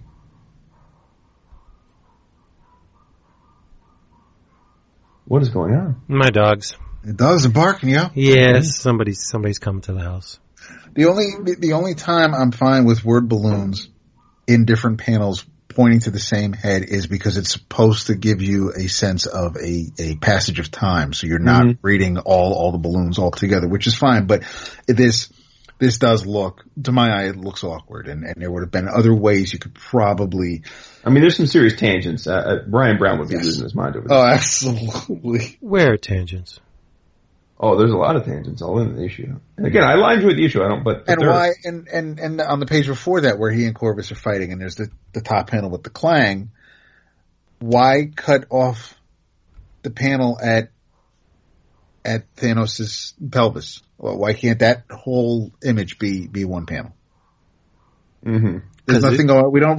His knee isn't that dynamic. We don't need to see. Or like the one where Thane is talking about Thanos, and then he's like, he's practically a god, and that panel's like at a 30-degree angle. But like, why is it? He's working with the grid. This whole issue is laid out on the grid. There's the grid. There's a method to his madness. Yes, and all of these pages are balanced. The design is solid. It just doesn't look like every comic. This is, like I said before, this is in Steranko land. He's trying different things. He's breaking up panels at odd spots, but he's justifying. Yeah, I guess what I'm saying.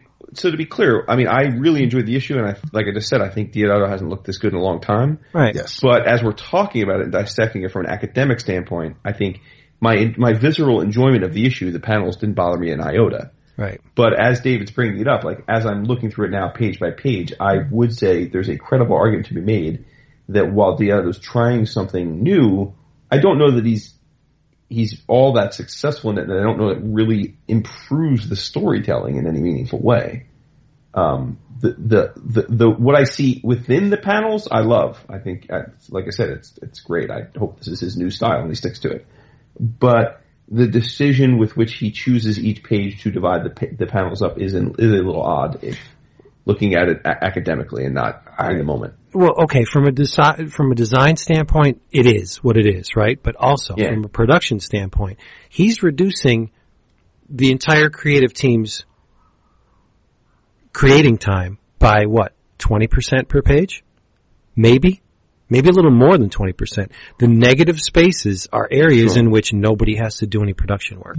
But, so they fulfill a design task, and they also expedite the production of the issue. So he's doing something novel with the design that also saves time in the long run. You don't have to really go nuts in those negative spaces because they're either flat colors or they're silhouettes, right? But since when do we reward that? No, we don't, but I'm just saying it's if you wanted to shave a little bit of time off the production, that would be a great way to do it. Right. But I admire I don't want to belabor the point because again, I know. In the moment, I didn't notice and I really enjoyed this issue, so I don't. But I admire it from a design standpoint. Anything that looks unlike every other Marvel book on the stand is going to get my attention. Right. As it should. Yeah. I mean, we all have the avenues we approach these things. Yeah, we all have our peccadillos. Yeah. I reward taking a chance over lack of ability.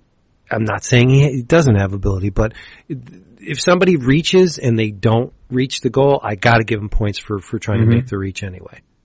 I feel like Thanos is one of those characters that I've always read him, and so I feel connected to him. But then I wonder when I'm reading this, it's like, but is he one of those characters like Carnage where like 87% of the reading populace really gives two shits about him and is like, why is there a Thanos comic? Yeah, I don't know about that. That's a good, I like that question a lot because, if you haven't grown up with Thanos, and I think we all have, he may be that character at this point.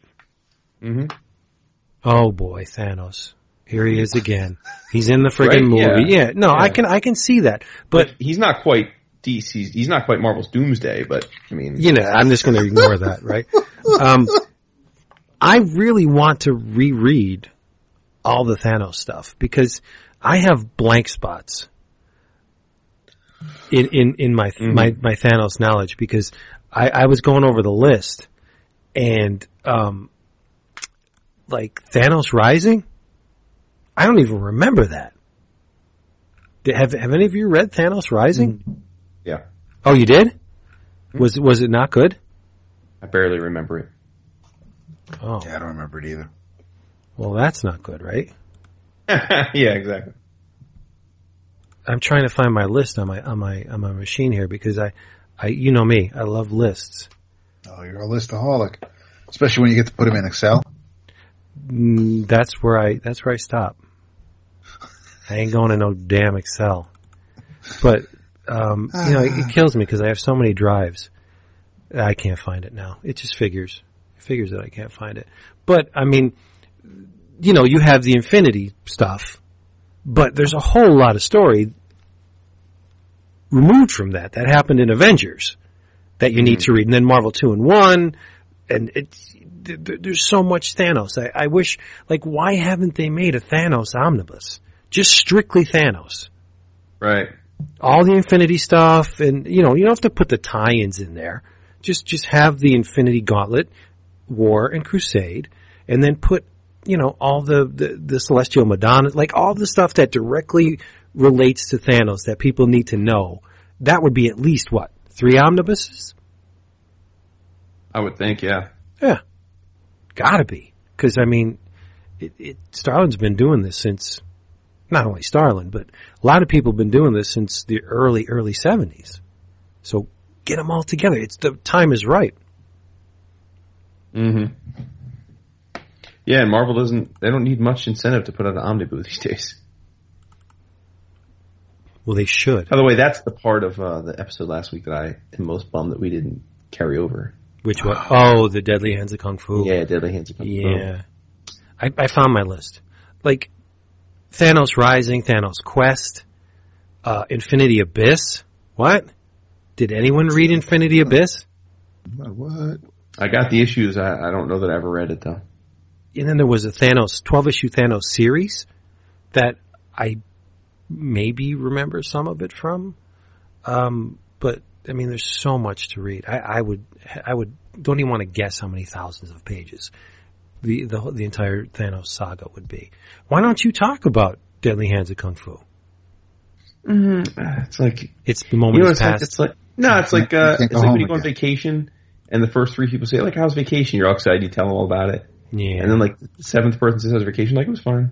Yeah, all right, I get you. No, I mean, well, right. The bottom line was very excited, and I thought you would be very excited because And I was. of your affinity for the Marvel magazines, and we did a little quiz where we all tried to see if you guys could guess all the Marvel mags. You pretty much did. But Deadly Hands of Kung Fu Omnibus collects the first 18 issues plus the special. As always, phenomenal production value, and the cool thing about it, as we were reminiscing, is that it's a magazine, so it had op-eds, and it had lots of prose articles, and it had really cool advertisements, and it had like awesome reviews of crazy kung fu video cassettes, and not video cassettes, but like movies and paperback books, and it just was really. What's that? I was going to say, that's a little before video cassettes. Yeah, no, I know. Yeah. But it was just a lot of fun. Like, it was a big walk down memory lane, and just was a reminder that the kung fu genre was such a huge pop culture thing far beyond comic books at the time. And really the comic books were exploiting that more than leading that charge. Fu Manchu is, they must have gotten the rights back, because we were remarking that Fu Manchu they actually use his name in book, which they couldn't do for a long time for rights issues. We were joking that Sons of the Tiger, where the hell happened to them? Because they were prominently featured in Deadly Hands and haven't really been seen much since. Obviously Shang-Chi a big factor, but no, it's a great omnibus. I mean, Marvel's crushing the kung fu stuff now, likely because of what's going on with Netflix and Iron Fist coming out. But you've got 3 Shang-Chi omnibus solicited. The first one's out, but the third one was just solicited. Second one's coming out, I think, next month. And then you've got this Deadly Hands. So I hope Marvel does this omnibus treatment for more of the Marvel magazines from then, because they're all worth having. And I don't have any of them. I didn't buy the magazines back in the day. So yeah, big fan of it. I definitely recommend it if anybody's nostalgic for that classic Bronze Age. I mean, it's one of the better collections, and any omnibus would give you hours upon hours of reading, but since it's a magazine, I mean, you could spend fucking weeks reading this thing if you really wanted to. Yeah. I think the ship has sailed on any chances of getting a Planet of the Apes omnibus from Marvel. Because of rights issues and stuff? Yeah. Do you know the whole thing? There was I think it was Boom, Boom was scheduled to Boom had the regular Planet of the Apes series, couple years ago. Gabriel Hardman and Karina Becco were doing it, and then other people came in. And they said they solicited Marvel's Planet of the Apes, the Plug stuff, Terror on the Planet of the Apes. They were going to reprint that. And I think they solicited at least 3, possibly 4 issues, and not a single one was produced. So they either jumped the gun and thought they had the rights, or were in negotiations for the rights and ultimately didn't get it. Marvel has never reprinted that stuff. Right. The only place you can get those is in the original single issues. And it's a shame, because it is by far Mike Plug's all-time best work. Hands down. Wow. Yeah, hands down. That's saying something. Yeah, it is. Well, you see, when he does a Kickstarter and he puts one of those Planet of the Apes pages as an incentive, it goes like immediately. Yeah. It's great stuff.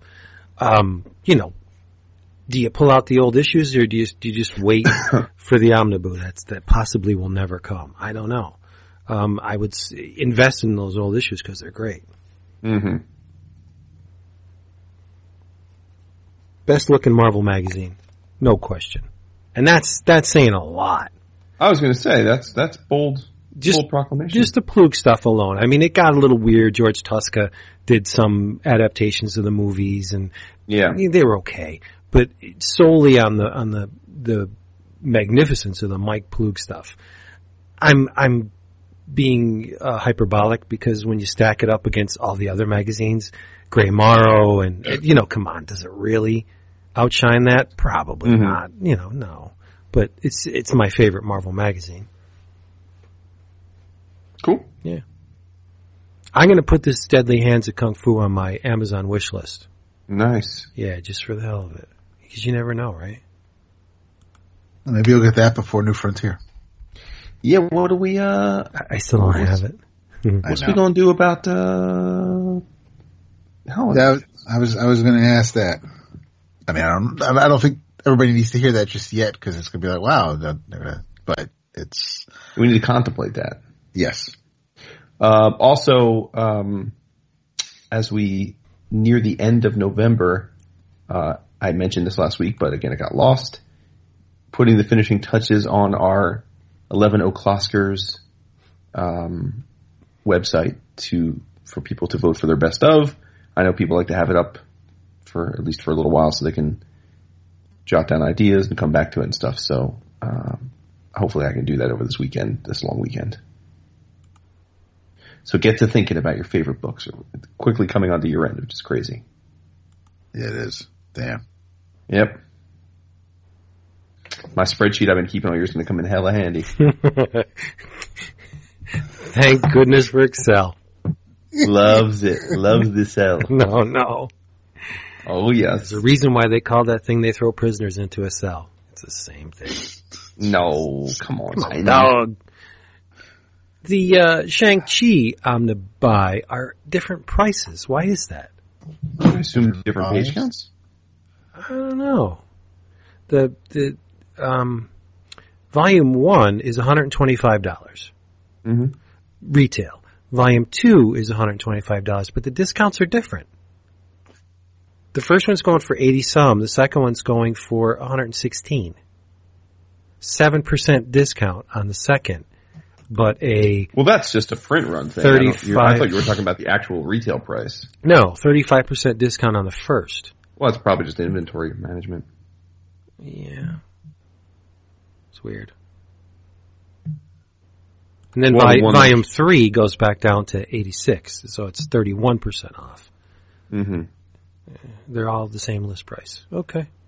Yeah. This is why I'm not a manager. Boom. Yeah. There you go. Boom. Okay. What are we doing? Yes, everybody. If you would like to get any of the things we talked about, except Planet of the Apes, all you got to do is go to Discount Comic Book Service, dcbservice.com. They got them all. If they don't have it there, they have it in InStockTrades.com, and you will get a discount as well. There is nobody out there that sells comic books or trade paperbacks cheaper than dcbservice.com. For example, from DC, it's the Commandy Challenge #1 will cost you $2.49. Bean World, hardcover volume 4 from Dark Horse, $10.19. And Curse Words, Ryan Brownie and Company from Image, $1.99. I don't have an In Your Travels. Balls. Whoa. I don't. Bananas. In Your Travels.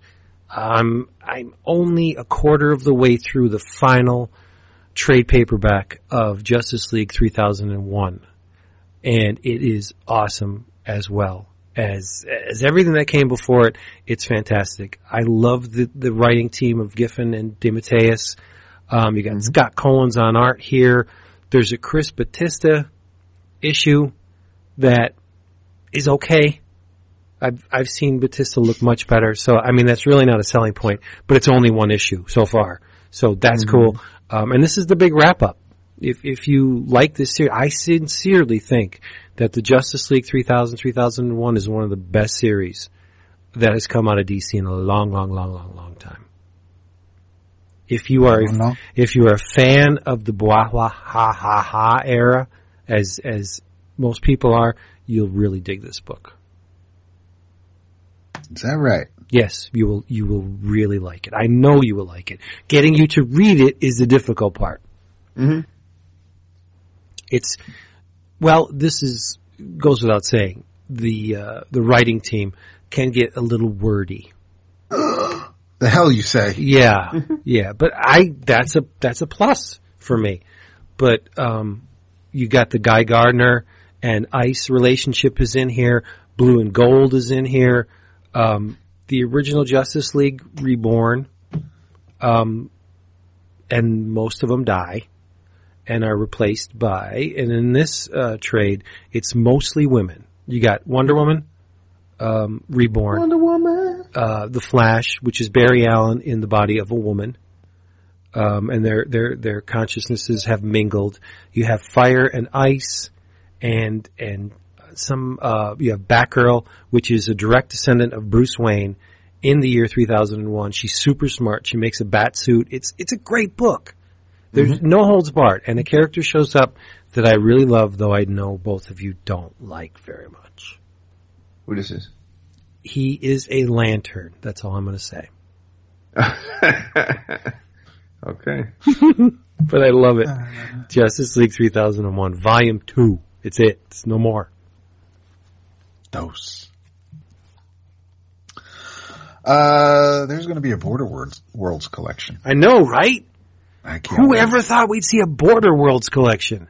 Yeah, that's getting That was shit out. That was a great book, right? Yes. In your travels, lost book from last week. This is the fourth final entrant into DC's Young Animal, and probably my favorite now that we have all four of them, probably followed by Cave Carson. This is Mother Panic #1 by Jody Houser and Tom Lee Edwards, and beautifully lettered by Mr. John Workman.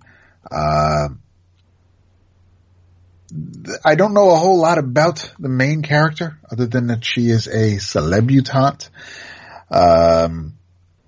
That's not the cool, nifty thing. Basically just the ideas and the concepts that happen in this book. It's very much a show don't tell type of issue. And you have,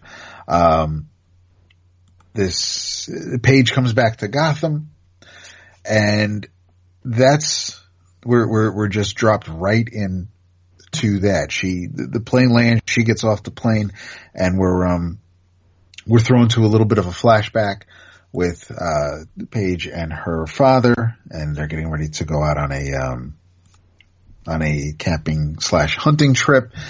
In the present day, there's a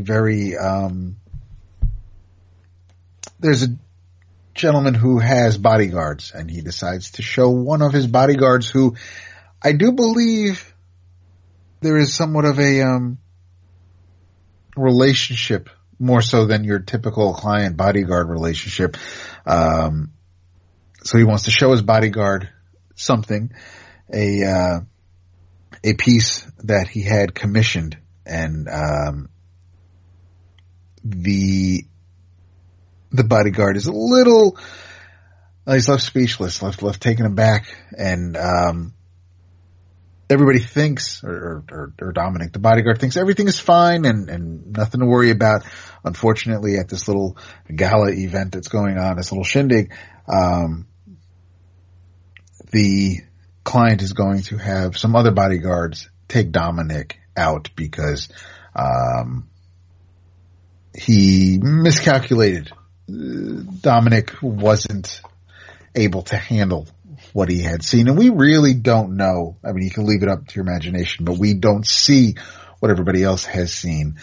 And that's when Mother Panic shows up to save Dominic. Dominic is under the impression that she's one of those bad people because of the ears. You know, you're along with the bat.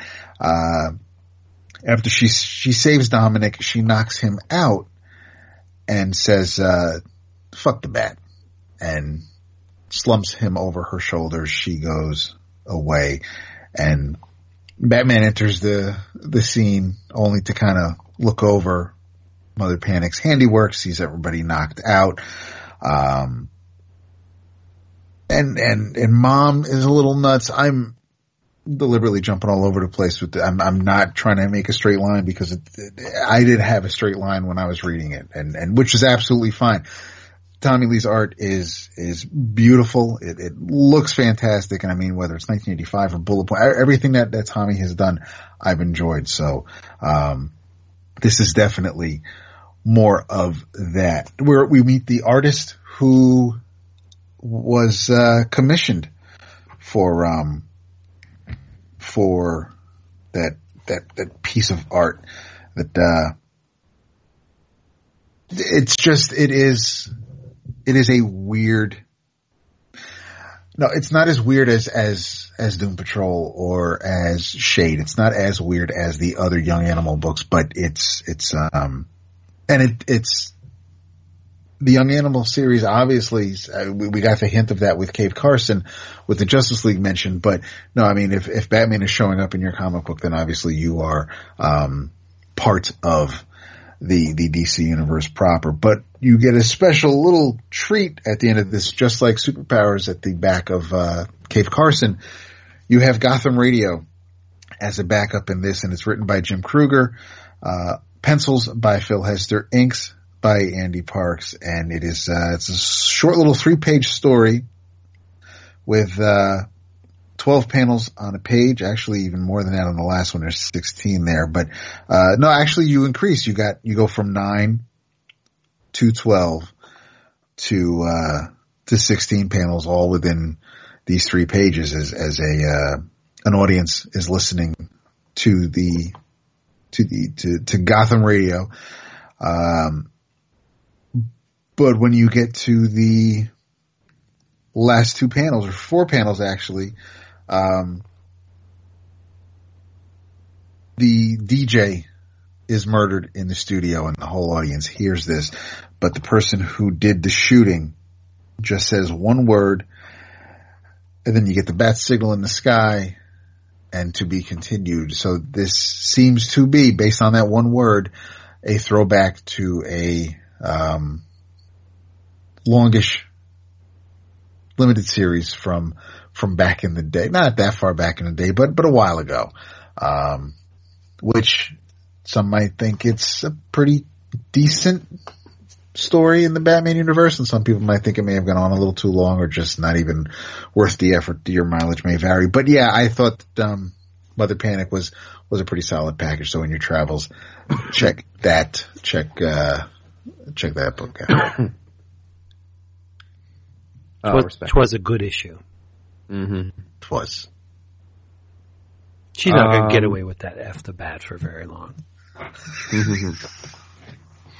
In your travels, I want to remind folks of an awesome indie comic that we sung the praises of for some time, but haven't talked about in a while, and shame on us.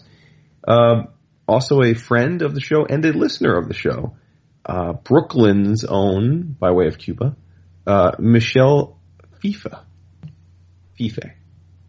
his Copra book.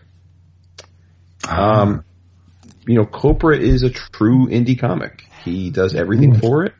It's produced by his friends at Bergen Street Press. It's very hard to find. You can go to his website, michelfife.com or bergenstreetpress.com. Some LCSs that specialize in indie comics carry his works, but not many do. There was one collected edition solicited by Previews, but the vast majority of it is not available that way. But it's worth seeking out. The cool thing about it is it's a homemade creator-owned book, but it's a superhero book. Copra is essentially a homage to the Suicide Squad. Yep. It's his rendition of that, and we talked about it at great length probably 2 years ago, maybe, when it was kind of a thing, when it was first breaking. And I read the first 12 issues then, which is kind of like the first arc, maybe. Yeah, I mean, I guess it's fair to say. But things go tits up for the team, and then for the next year, it's each of them is in their own kind of place, having to deal with their new reality, and it's just a fascinating change of pace and juxtaposition from what the first 12 issues were. And I think we're up to issue number 27 now. Now I've only read up to 21, so I'm still behind. I don't have those other issues. I don't have the last 6, but I plan on getting them soon. Hopefully we'll see him at a con soon, and I can remedy that. But either way, what's that? He does have an Etsy store. You can, yeah, and with the Etsy store, you can actually subscribe, so you get all of the issues for 2017. Oh, sweet. Okay, There you go. Y'all be knowing shit. Yeah. We try. Yeah. But I guess, and I speak for you both, I think it's a phenomenal comic. And, you know, right. it's wild and crazy. It's a very independent style. And your mileage may vary. I mean, there are some indie comics that I don't vibe on because of the art. I think of the three of us, Vince is the most tolerant of alternative looking comics. But I think David and I are reasonably open-minded. But I think this comic is great. I think Michel's style is wonderful, especially for this. And it's psychedelic, and it's trippy, and it's geometric, and it's I mean, he has a ton of fun with panel layouts and borders and the page progression. And I don't know. I think the comic is everything a comic should be, because it's just unbridled creativity on his part. It's unhinged. Yep. Yeah, but it's not unhinged in a way that, like, you don't read it and you're like, what the fuck? Like, it's got a narrative, right? It's got a genuine narrative. I mean, it's not hard to follow. It's visually arresting and crazy, but it's not at all hard to follow. Like, there is a beginning, middle, and end. You know, he grounds the book in you getting to know these characters and their relationships and their interactions with one another, and there's a plot. And so that's why I say it, like, stands above, you know, some other works where I may enjoy the work, but sometimes I'm like, I enjoyed it, but it wasn't quite, you know, exactly, you know, there wasn't much of a story behind it. It was more of an experience. This isn't just an experience. I mean, this is a genuinely entertaining story. Yeah. And, I can't recommend it enough. Right. Unhinged in the sense that you can't pin it down. Just when you think you have a beat on what's going on, he pulls the rug out from under you. Right. Yeah. And I love his friggin' line. Oh my God, I love his line. It's beautiful. Yeah. It really is. There's a lot of Millar in there. Yeah. Oh yeah. Yeah. And can I just say that I'm looking at the Instagram page for Ryan Ashley Malarkey right now, and she is an unbelievably exceptionally beautiful woman. She is. She is. It's ridiculous. Man. Yeah. It's got a chode for a boyfriend, but. Because it's not you. Yeah, it won't last long. Oh, please. I'm a happily married man, but. Oh, there you go. She could be our all pair, though.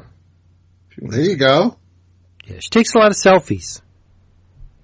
If you look like that, you take a lot of selfies, too. I would definitely. I would have mirrors all in the house. Look at me.